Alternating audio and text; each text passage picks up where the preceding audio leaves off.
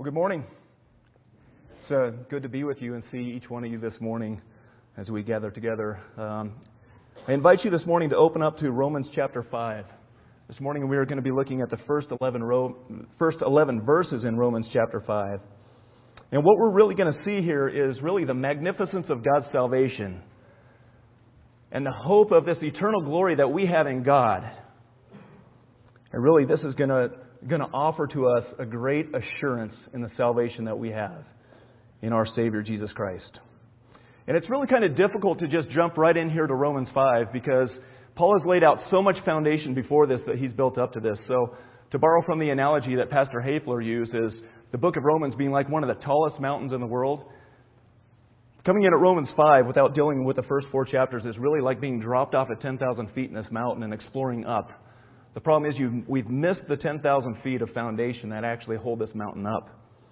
So what I want to do really briefly is just kind of give us a real quick overview of the book of Romans and the doctrines that Paul has built up to this point, because everything that Paul says in chapter 5 is going to be based and built on the foundations of what he has talked about so far. So if we look back to chapter 1, we see that God's wrath is revealed from heaven against the unrighteousness of men who, in their unrighteousness, have actually suppressed God's truth.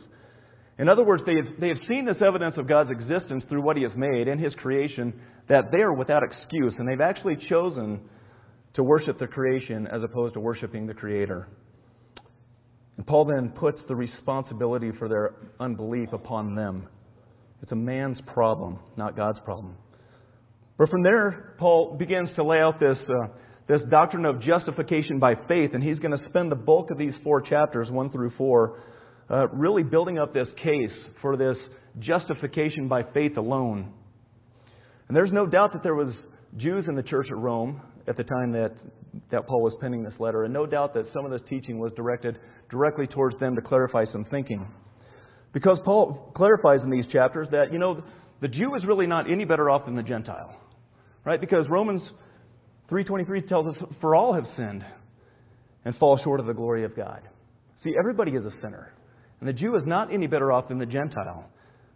Paul's going to continue his defense of this justification by actually providing proof that Abraham himself was justified by faith. The Scriptures tell us that Abraham believed God and it was counted to him as righteousness. See, he was counted as righteous before the law came in. And that happened before the sign of circumcision came in as well. So Paul's going to say justification was by faith for Abraham, as it always has been, as it is for us as well. And it couldn't have come by any works of the law or by even adhering to something like circumcision. In this first section, Paul has really laid out this defense for justification by faith by explaining 2 things. Number 1, that people have sinned against God, and we really have absolutely no way of making that right on our own. And number 2, that by the sacrifice of Jesus, that God is actually able to save sinners without violating His own justice. And that is good news for us as believers. So really, the main point of Paul's teaching in these first 4 chapters really can be summed up in chapter 1, verses 16 and 17. It says, "For I am not ashamed of the gospel, for it is the power of God for salvation to everyone who believes, to the Jew first, and also to the Greek. For in it the righteousness of God is revealed from faith for faith, as it is written, the righteous shall live by faith." So with these first 4 chapters really proving the case for justification by faith alone, we now pick up here in chapter 5. And Paul seems to have a shift in his emphasis in chapter 5, where he's going to start to describe this justification by faith in both present experience as well as future hope. And really what these 11 verses are going to do to us, and I want us to do what they're going to do for us, and I want us to hear this right away this morning, is that these 11 verses are going to provide the context for the assurance of our salvation. So let's look at verse 1. It says, "Therefore," and that points us back, showing that what he's about to say is dependent on everything he's talked about before this justification by faith alone. "Therefore, since we have been justified by faith, we have peace with God through our Lord Jesus Christ." And this has been Paul's theme through these first 4 chapters. The word therefore shows us that this is connected to what has come beforehand. And now he transitions in chapter 5 here, where he's not continuing to build on this relationship between faith and justification, but he's actually going to start to build on this theme of assurance. Because we are justified by faith, we have peace with God. Douglas Moo says this. He says, the verdict of justification, which Jews relegated to the day of judgment, has, Paul proclaims, already been rendered over the person who believes in Jesus. But can that verdict, hidden to the senses, guarantee that one will be delivered from God's wrath when it is poured out in judgment? Yes, Paul affirms. Nothing can stand in its way. Not death, not sin, not the law. Nothing. So this verse really gives us the assurance that because of this justification by faith in Jesus, we have this peace with God. But then what does it really mean to be justified? Well, it simply means to be declared innocent of things that we are really guilty of, right? This isn't talking about false accusations of things we didn't do. But we are guilty. We are guilty before God. But through this justification, God acquits us, and He declares us as innocent because what Jesus has done for us. Romans 3:23 again tells us, for all have sinned and fall short of the glory of God. We are guilty. But this justification declares us righteous. So then in Christ, having been justified by faith, we have peace with God. And notice, this is an indicative statement. We have peace with God. We live there. Notice Paul isn't saying, go and have peace with God, because that would be impossible for us. We know that the Scripture tells us, in Romans 3:20, Paul tells us that, for by the works of the law, no human being will be justified in His sight. See, we have no capacity on our own to have peace with God. But this is done through the cross work of Jesus, and through faith we receive this justification, and we are made right with God. So, why then really is this justification really necessary? Well, again, if we look back to Romans 1, and I mentioned it already, Romans 1 tells us that the wrath of God is revealed from heaven against all ungodliness and unrighteousness of men. And in chapter 5, verse 10, we see that we were once enemies with God. So why is this justification necessary? Because every one of us is born into this world by nature an enemy of God. And we are in this position of being under God's wrath. And it's necessary for us to be able to move from this position of being God's enemy over here into this position of being in God's grace and living in right relationship with Him. So His justification is necessary for every one of us. And God has provided one way of obtaining this peace, and that is through Jesus Christ alone. Look at verse 2. Through Him, speaking of Jesus, we have also obtained access by faith into this grace in which we stand, and we rejoice in the hope of the glory of God. You see, this access into this grace really doesn't seem to be so much a description of God's disposition towards us or the way He's treating us, but it really seems to be indicative of being brought from this place of wrath into this place of grace. Okay, we've been brought into this. And I'm going to read this verse again from the New Living Translation because I think it's helpful. It says it this way: because of our faith, Christ has brought us into this place of highest privilege where we now stand. And I think it's helpful because we see this picture that Christ is doing the work and He's bringing us from here to here. He's bringing us from this place of being God's enemy under wrath into this place of His grace where we are in right relationship with Him. And there's only one way that leads to that realm, and that is through Jesus Christ. Jesus said in John 4:16, I am the way, the truth, and the life. No one comes to the Father but through me. And that's exclusive. Okay? You can't receive this position of grace, or you can't receive this position of highest privilege through Buddha. You can't receive this through Hinduism. And in fact, you can't receive this through any belief system that does not embrace Jesus Christ as the Messiah. Jesus is the only door, and it's exclusive. And so because of God's gift of grace, and because this is where He has brought us into this right relationship with Him, we now rejoice in the hope of the glory of God. And the word rejoice here really carries with it this idea of confidence, right? Because we're not confident about the things that we don't have. In fact, who goes to a job interview and then after that interview is over rejoices over that job that they don't yet have? Nobody does that, because that situation tends to bring some anxiety, right? You want this job. You don't know if you have it yet, but you have some anxiety as you wait to find out. The rejoicing comes when you receive that phone call and they say, hey, we want to offer you this job. It's yours. And you say, yes, I have it. This is something I now have. And it's at that time that we rejoice. We're rejoicing in this hope, and hope really denotes something future. So this hope of the glory of God is this confident expectation and hope that we have in something that is coming. Something that we have already, but we haven't fully received it. It's the already not yet. It's there waiting for us. And in Matthew 5:12 it says, rejoice and be glad, for your reward is great in heaven. That is future.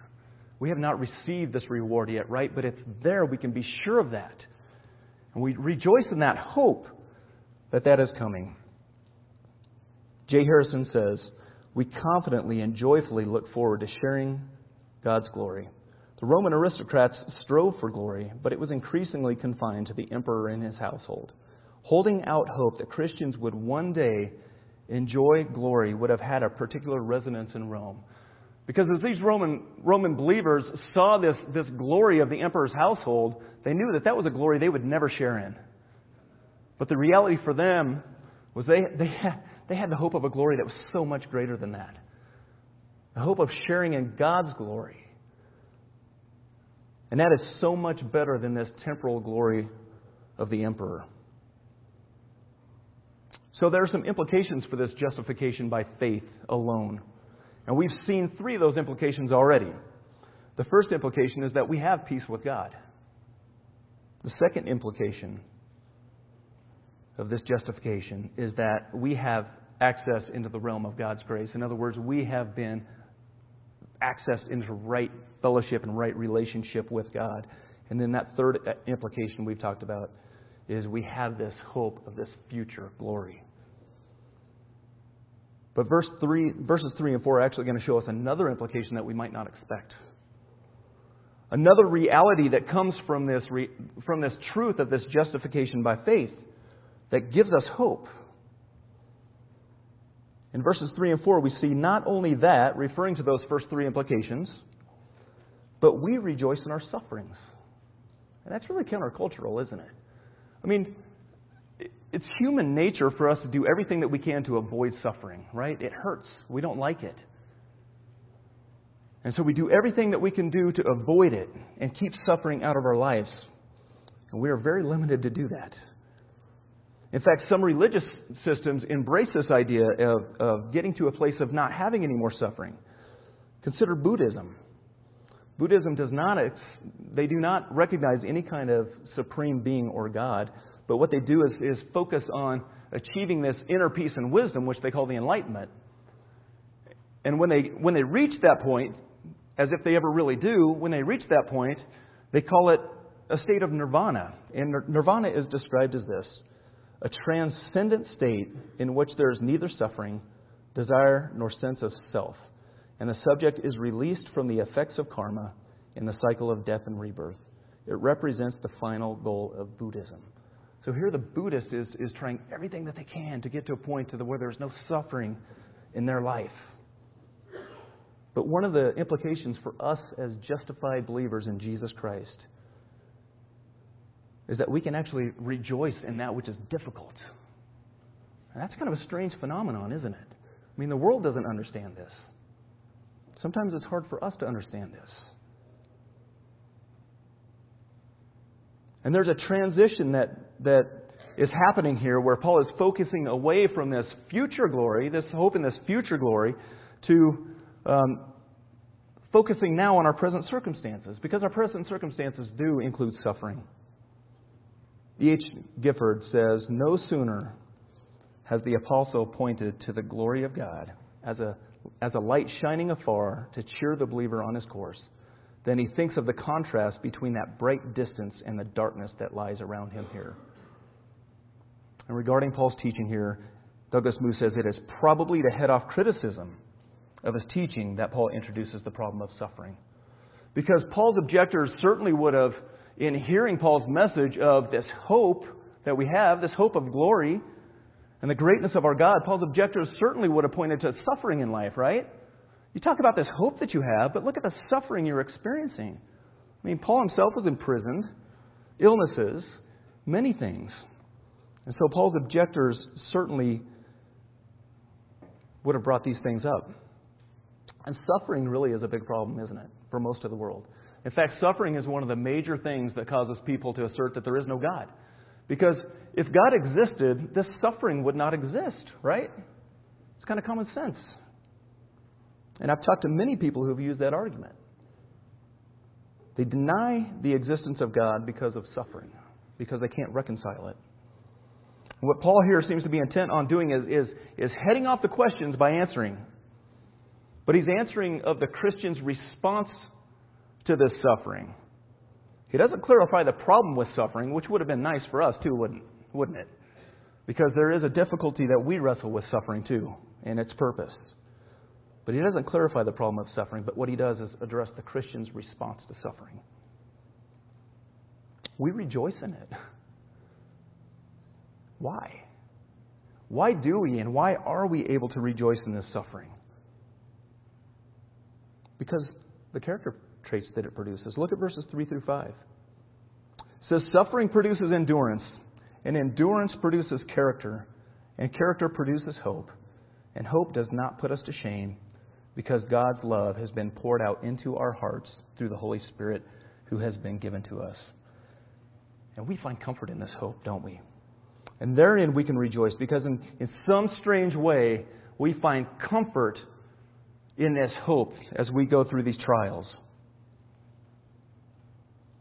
Concerning these three verses, James Boyce points out that the most important word in them is know, K-N-O-W. And Boyce writes that know is important because knowledge is the secret to everything else in this sentence. Christians rejoice in suffering because what they know about it. So it's important for us to understand this, because if we don't know the end result of suffering, we're not going to see any reason to rejoice through it. But if we know what God is doing in the suffering, we might not understand everything, but if we know that through suffering, we know that that God is going to build godly character in us, and that we're going to learn to endure. And at the end of that, we'll actually find ourselves in a place of hope. If we know that to be true, we can rejoice in this suffering. And many of us here this morning probably have experienced that. Going through dark trials in our lives, where we have seen God sustain us and bring us through those difficult circumstances. And the context here of this verse is really probably not just to rejoice in the midst of this suffering, but to rejoice actually in the affliction itself. And that might sound odd, but Douglas Moo says to view them as a basis for further confidence in our redeemed status. But where we struggle is in the midst of suffering. It's very hard for us to see what good comes out of that, right? It's very hard for us to see in the midst of that how God is doing a work for His glory and for our good.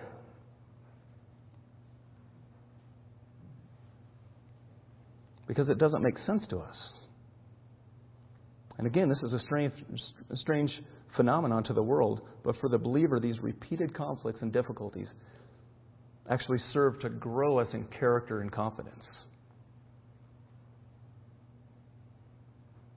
But what about things like illnesses that don't go away?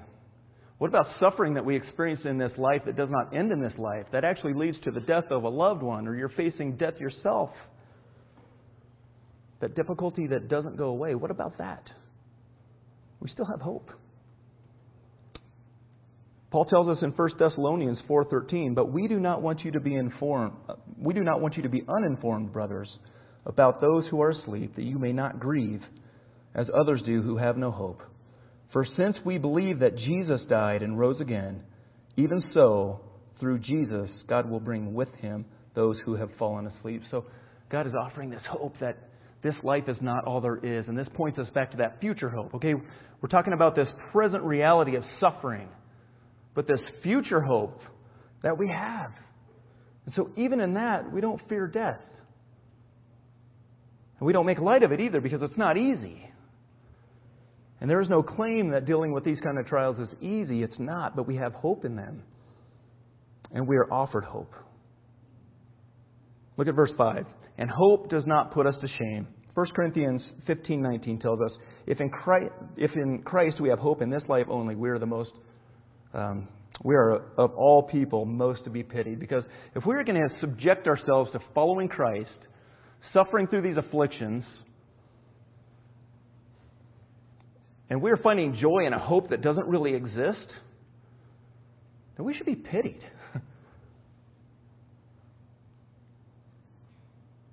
But we do have real hope. And our hope does not put us to shame.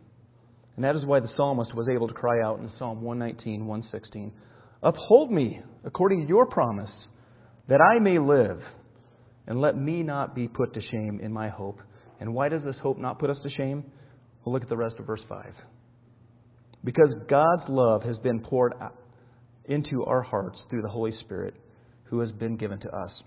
Titus 3:5 says, He saved us not because of works done by us in righteousness, but according to His own mercy, by the washing of regeneration and the renewal of the Holy Spirit. And Ephesians 1:13 and 14. In Him, you also, when you heard the word of truth, the gospel of your salvation, and believed in Him, were sealed with the promised Holy Spirit, who is the guarantee of our inheritance until we acquire possession of it, to the praise of His glory. You see, Christians do not need to fear. We have hope, and we don't need to fear because our hope is built on an adequate solution. So what is that adequate solution? How has God provided the solution for us? Well, look at verse 6. For while we were still weak, in other words, when you and I were still dead in our trespasses and sins, with absolutely no hope to save ourselves, at the right time, Christ died for the ungodly. The finished work that Jesus did on the cross and His resurrection from the dead makes this eternal hope that we have possible.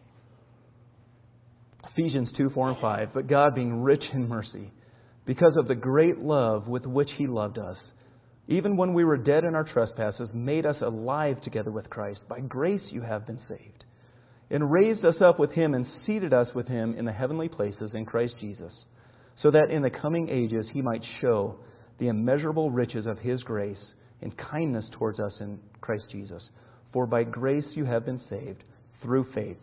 And this is not of your own doing. It is the gift of God, not a result of works, so that no one may boast. And that is our hope. And that is what God has accomplished for us in our weakness. And in verse 6 here, Paul really begins a section that really begins to show the abundance of God's love and the insufficiency of man's love. And in verse 7, Paul's going to tell us that, nobody's really going to die for a righteous person. But maybe, just maybe, for a really, really, really good person, somebody might dare to die. Right? And we see some of those examples. We've all heard heroic war stories where a soldier has given his life to save somebody, even somebody he didn't know. So we do have examples that in rare circumstances this does happen. But how many times have you heard a story of somebody saying, yeah, I will go to the electric chair, or I will go to the gas chamber for the likes of Charles Manson, or Jeffrey Dahmer, or Ted Bundy? We don't hear those stories. And why don't we hear those stories? It's because we look at the crimes that those people did and we say, no, they're deserving of that punishment. I'm not going to pay for that. They deserve that.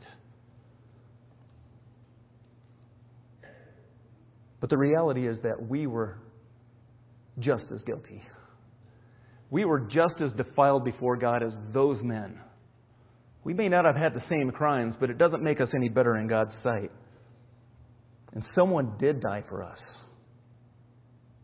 Look at verse 8.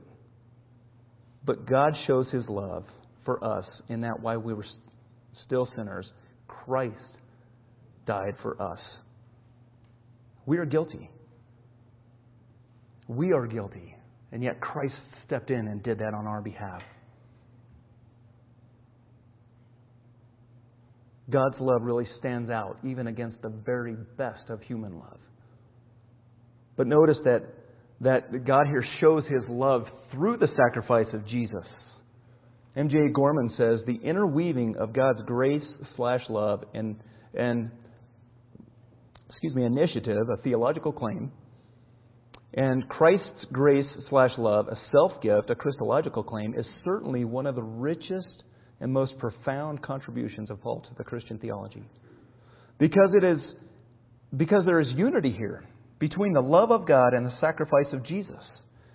And it is here that when a believer experiences in their heart the emotional love of God based on the real event of Jesus' sacrifice on the cross, that we receive assurance that in our hope we will not be put to shame. And Paul's really going to explain to us in a very great way in these next two verses why we will not be put to shame and the assurance and the confidence and the hope that we can have. Let's look at verse 9. Since therefore we have now been justified by His blood, much more shall we be saved by Him from the wrath of God. And notice in the first part of this verse, we have now been justified by His blood. This is past tense. This acquittal, this declaration of righteousness has happened. Let's jump forward to verse 10. Because verse 10 is really a parallel verse to verse 9, but yet there's a difference. Because while in verse 9, Paul uses this legal term of justification, this declaration of righteousness, Paul is actually going to use the term reconciled here now. For if while we were enemies, we were reconciled to God by the death of His Son. In other words, now it's not just the declaration of righteousness, but we have been made in right relationship. And those go hand in hand because this reconciling results in that, right? Or this justification results in you're declared innocent and now you are in right relationship with God. That relationship has been made right. And in these two verses, Paul seems to be driving home the point that he began this passage with. Look back to verse 1. It says, therefore, since we have been justified, there's that legal term. We have been justified by faith. We have peace with God. And there's that language of restoration. Through our Lord Jesus Christ. And I want us to pay particular attention here to how Paul ends these particular two verses. Because I believe what Paul does here offers us, as God's people, some of the greatest assurance that we have.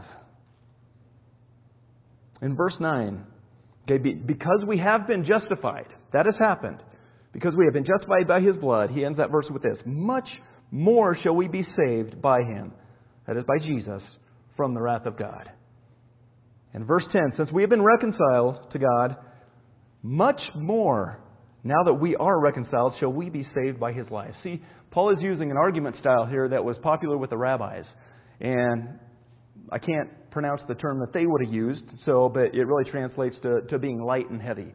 Or in kind of more of a Western tradition, I guess we would say, from the minor to the major. And the way that rabbis would have argued is, if this minor thing has happened, then certainly this major thing, or if this minor thing is true, then certainly this major thing is true as well. Well, Paul's actually going to use this argument style, but he's going to flip this around. And Paul's going to say, because this major thing has happened, because God has done the work of justification, because God has reconciled us, He has poured out His wrath upon Jesus. He has done this. And we are now justified, and we are now reconciled in our relationship with Him. And if He has done that heavy work, He has done that major thing, and how much confidence can we have that He will do the light work of seeing us through this life into eternity and escaping His eschatological wrath that is to come? Friends, this should give us great joy and confidence this morning. God has accomplished this. He's done it. And if He has done it, He didn't pour out His wrath on His Son for a maybe in the future. Okay, I poured out my wrath on my Son and maybe you're going to be saved. No. He did the heavy work to give us confidence and absolute assurance that because of that, we have this absolute assured hope that He will save us in the end. And that is good news. Really good news for us. And this brings us into verse 11, where Paul appears to be bringing us full circle back to where he began in verses 1 and 2. We see back in verse 1 that we have peace with God through Jesus Christ. And in verse 2, we now rejoice in the hope of the glory of God. And verse 11 really seems to be a parallel passage to that. But there is one difference, because now in verse 11, the rejoicing is not in this hope of the glory of God, but the rejoicing now is in God Himself. More than that, we also rejoice in God through our Lord Jesus Christ. So the question for us this morning is, have you been justified?